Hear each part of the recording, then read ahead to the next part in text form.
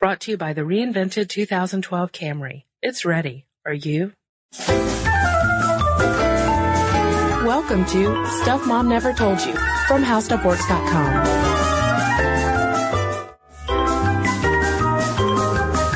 Hello and welcome to the podcast. I'm Kristen. And I'm Molly.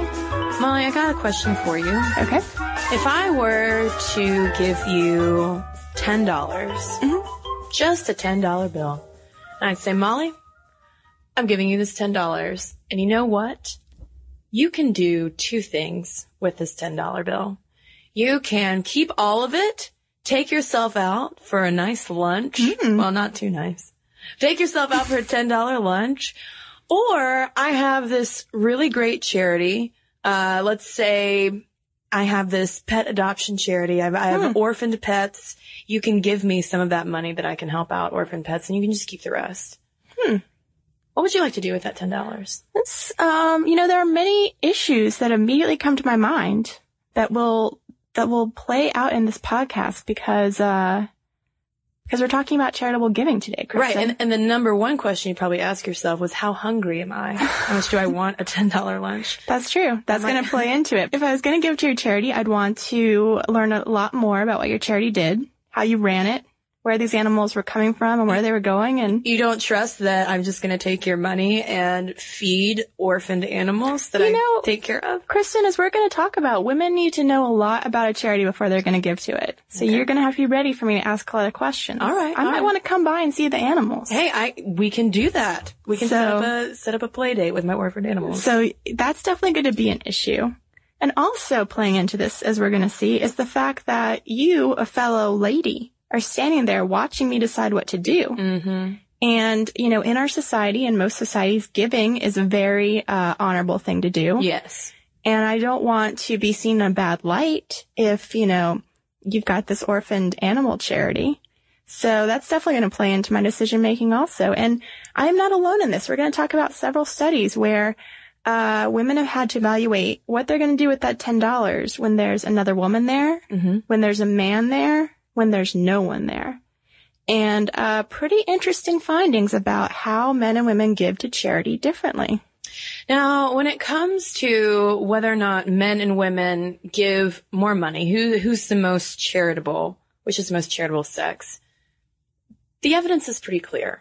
Yes. In recent years, it has become women by an astronomical amount. We win! We give Huzzah! A lot more money to charity. That doesn't mean that we give in the same way. Women are more likely to give small donations to a bunch of charities, whereas men are more likely to give one big lump sum to one charity. And men might be more inclined to give one large lump sum because research on charitable giving also finds that men are more motivated to donate because of the influence that they might get in return and also the recognition. So clearly a gift of, say, $1,000 to one charity might get them more recognition than donations of $100 to 10 different charities. Right. And women are more likely to do a lot, as I've made reference to when I was thinking about Kristen's charity. They're more likely to do a lot of research on the charities they're going to donate to.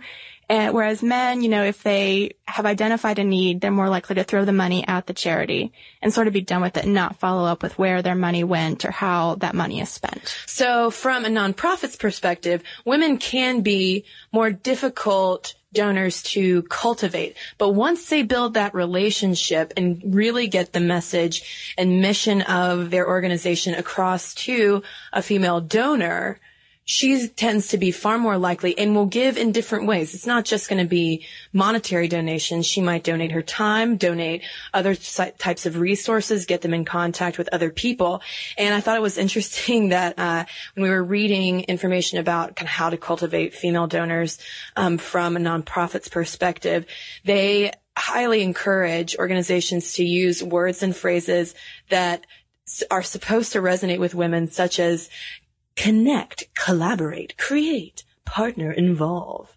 And the reason all this research has been done on the ways men and women give differently, how they're likely to give, what words are going to appeal to them, is obviously particularly in troubled economic times. Charities are even more at risk of going under, of not being able to fulfill their mission. And so it's interesting to see in a time like this if men and women give differently. And they've done a lot of studies where they'll look at ways men give versus ways women give. And one thing that they've noticed is that men are more likely to give when there's like a tax donation that could be associated with it, or when there's going to be a matching donor who's going to make their donation go a little bit farther. Whereas women are more likely to give even when giving is costly to them in terms of not getting the tax donation, not getting the match donor. They still feel that giving is important even when it may not be in their best economic interest to give. And we're not just talking about wealthy people who are donating here. Women with annual incomes of less than $10,000 who might have kids at home as well still give an average of 5.4% of their adjusted gross income to charity. So this is pretty great news, I think. It's wonderful that there are so many people out there who want to give and help others. But, we're not just trying to throw out all these statistics to be like, oh man, women are so awesome. Men are so nice. Men are so crazy. What's actually interesting, what we're going to get into now, is how women and men influence each other when they need to decide how much money to give to a charity. And this, to me, is where some of the most interesting research has been done around this issue of charitable giving. So let's say you're married. And it comes the time of the year when maybe towards the end of the year, when you want to donate some money to some charities. What do married couples do in terms of deciding on a charity, how much they're going to donate? Because they might come at it from different angles. A guy might want to, say, donate to the Red Cross, where a woman might want to donate to, say, CARE. Right. What happens? Well, for the answer to that, we're going to turn to James Andreoni, Eleanor Brown, and Isaac Rishal, who did a study called Charitable Giving by Married Couples. Who decides and why does it matter? And they did these surveys and they said, in your household, who makes the decision about where to give? Husband, wife, or do you do it together? And according to the survey, 53% of married couples decide about charitable giving together. 19% say that the husband alone decides. And 28% say that the wife decides. And this is usually linked with how much income each person is bringing into the household. If the male is the sole economic provider for the family, he has greater decision-making powers. If the wife's bringing more money in, she tends to make the decision. But what they want to look at is if these couples were working together to decide, if you're thinking, hey, we've got, $2,000 to give to charity. We like these 4 charities. How do they make that decision of how to divvy up the money? And what's kind of surprising is that if you're making the decision together, the men tend to influence the women more than the women influence the men. Which is kind of surprising because women, like we've said, tend to be more altruistic. And yet the husband's decisions will typically win out. But if there's some kind of conflict, if they really have to hash out this donation issue, how much they're going to give to where, that hurts the amount of giving that they do in the end, typically by about 6%. So this is something that charities are trying to keep in mind when they're trying to appeal to you. If you're married, they know that they've got to really, not to sound predatory about it, but they know they've really got to get the hooks in the wife if she's going to have that soul-making decision power. Whereas if the woman's married, it's going to be a little bit harder for her to allocate funds to the charity. But this research was contradicted by some other research we found that I think is really interesting too. So let's talk about that study and how it kind of is just going to confuse what a charity should do at all. And this study comes from the Journal of Feminist Economics. It's called Altruism and Individual and Joint Giving Decisions. What's gender got to do with it? Now, this is unmarried couples. In some, and they may not even be in a romantic relationship. These may just be a random stranger. Yeah. So what they do is, they basically do what Kristen did at the beginning of the episode. They give a group of participants $10 and say, you can go out to lunch or buy yourself a book or whatever, or you can give this $10 to the Red Cross. And what they do is all the participants are supposed to go off in a little corner where no one could see them, and they could write on an envelope, I'm giving, $5 to the Red Cross, and I'm keeping $5, or I'm giving all of the $10 to the Red Cross, or I'm keeping all the $10. And they collected all the envelopes, and they found that, as you might expect, the women were more likely to give more to the Red Cross and to give all of their money to the Red Cross. Right. There was a 44% gender difference, which is pretty huge in terms of how much the individual men and women gave. On average, men would give $4.91 of that $10 to the Red Cross, whereas the women tended to give $7.07. Pretty generous. But so then they were like, surprise, there's another round to this. And they put them into pairs. Some pairs were male-female, some were male-male, and some were female-female. Mm-hmm. And they said, here's another $10 for each of you. Now a couple has $20. Are you going to keep it?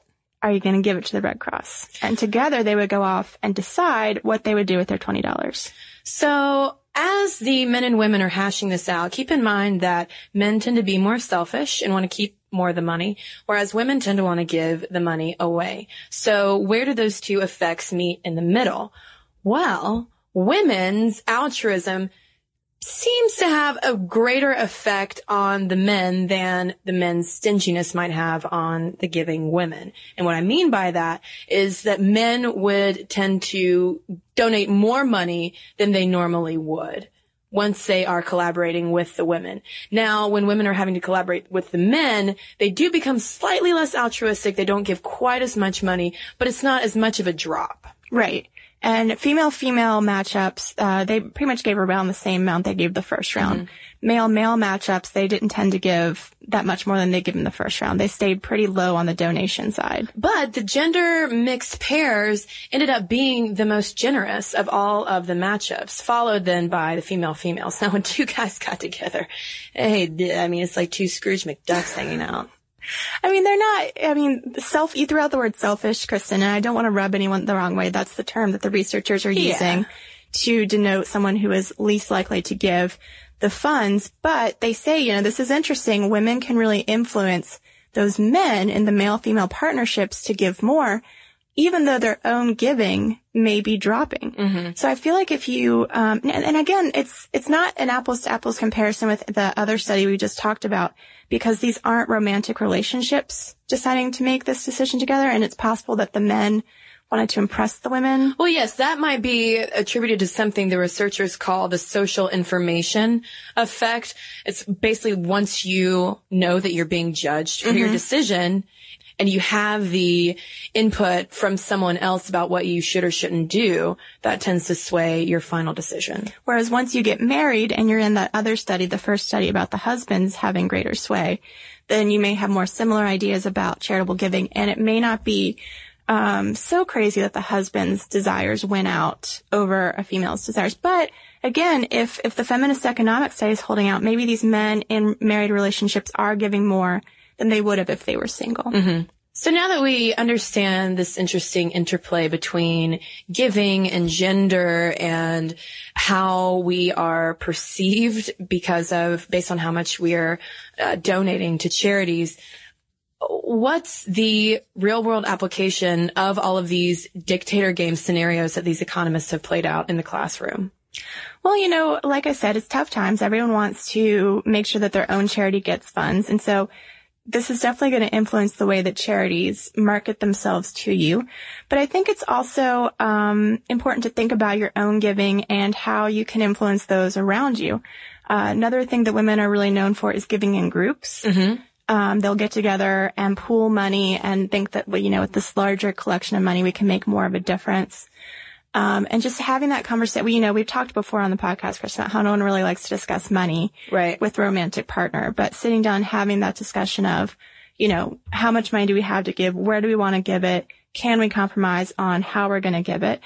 And I think one of the coolest things I read while we were researching this podcast about charitable giving is how you can influence your own children to give more. And there's one really cool idea where you just give a kid $50 for the year and say, split it up how you'd like among charities that interest you. And I think back to what you asked me about your orphaned animal charity. My Crippled Critters. Oh, now you didn't tell me that name. That's going to influence my decision. Conger's Crippled Critters. Are you really going to deny? I do love alliteration. Yeah.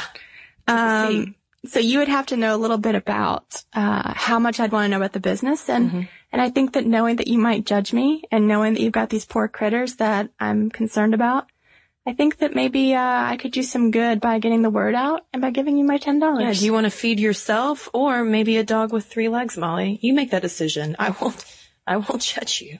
Fun fact, women do give to animal-related charities far more than men do. Yeah, we do love giving to animals. So we have talked before on the podcast about the organization CARE, and we've also talked about the organization COED, which our friends over at Stuff You Should Know, they went to Guatemala and worked with COED, raising literacy awareness in Guatemala.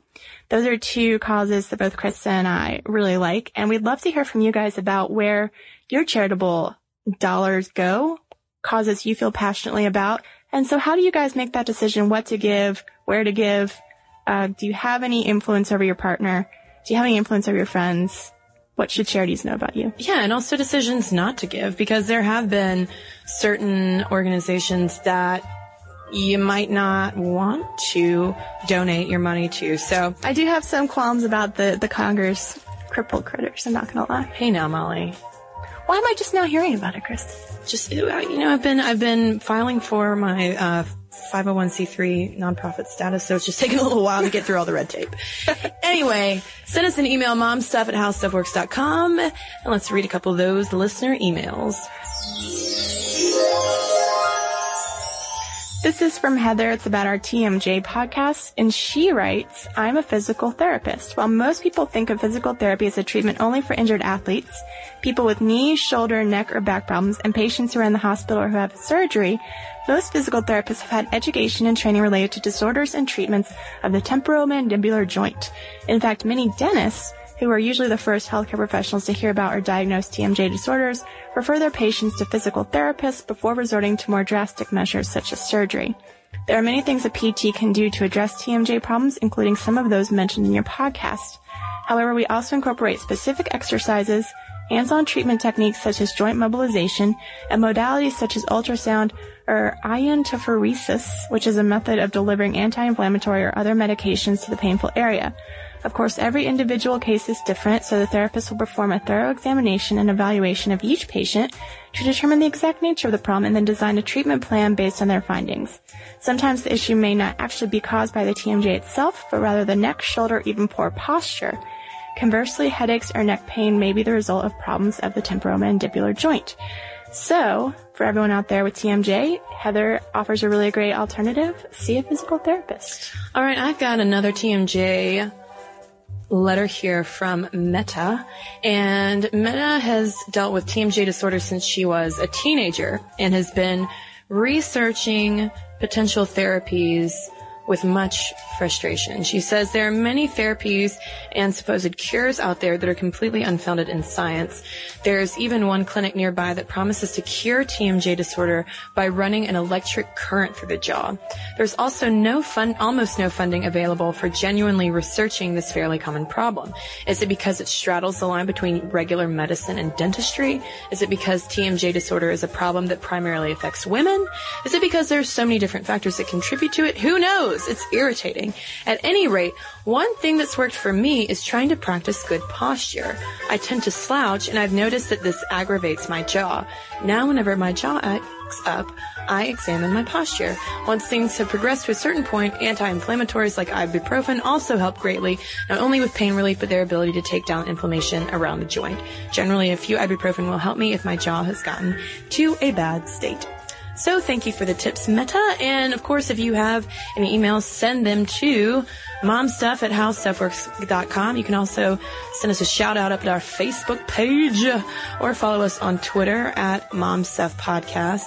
And you can read our blog during the week. It is Stuff Mom Never Told You at howstuffworks.com.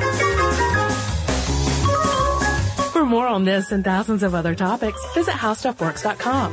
To learn more about the podcast, click on the podcast icon in the upper right corner of our homepage. The How Stuff Works iPhone app has arrived. Download it today on iTunes. Brought to you by the reinvented 2012 Camry. It's ready. Are you?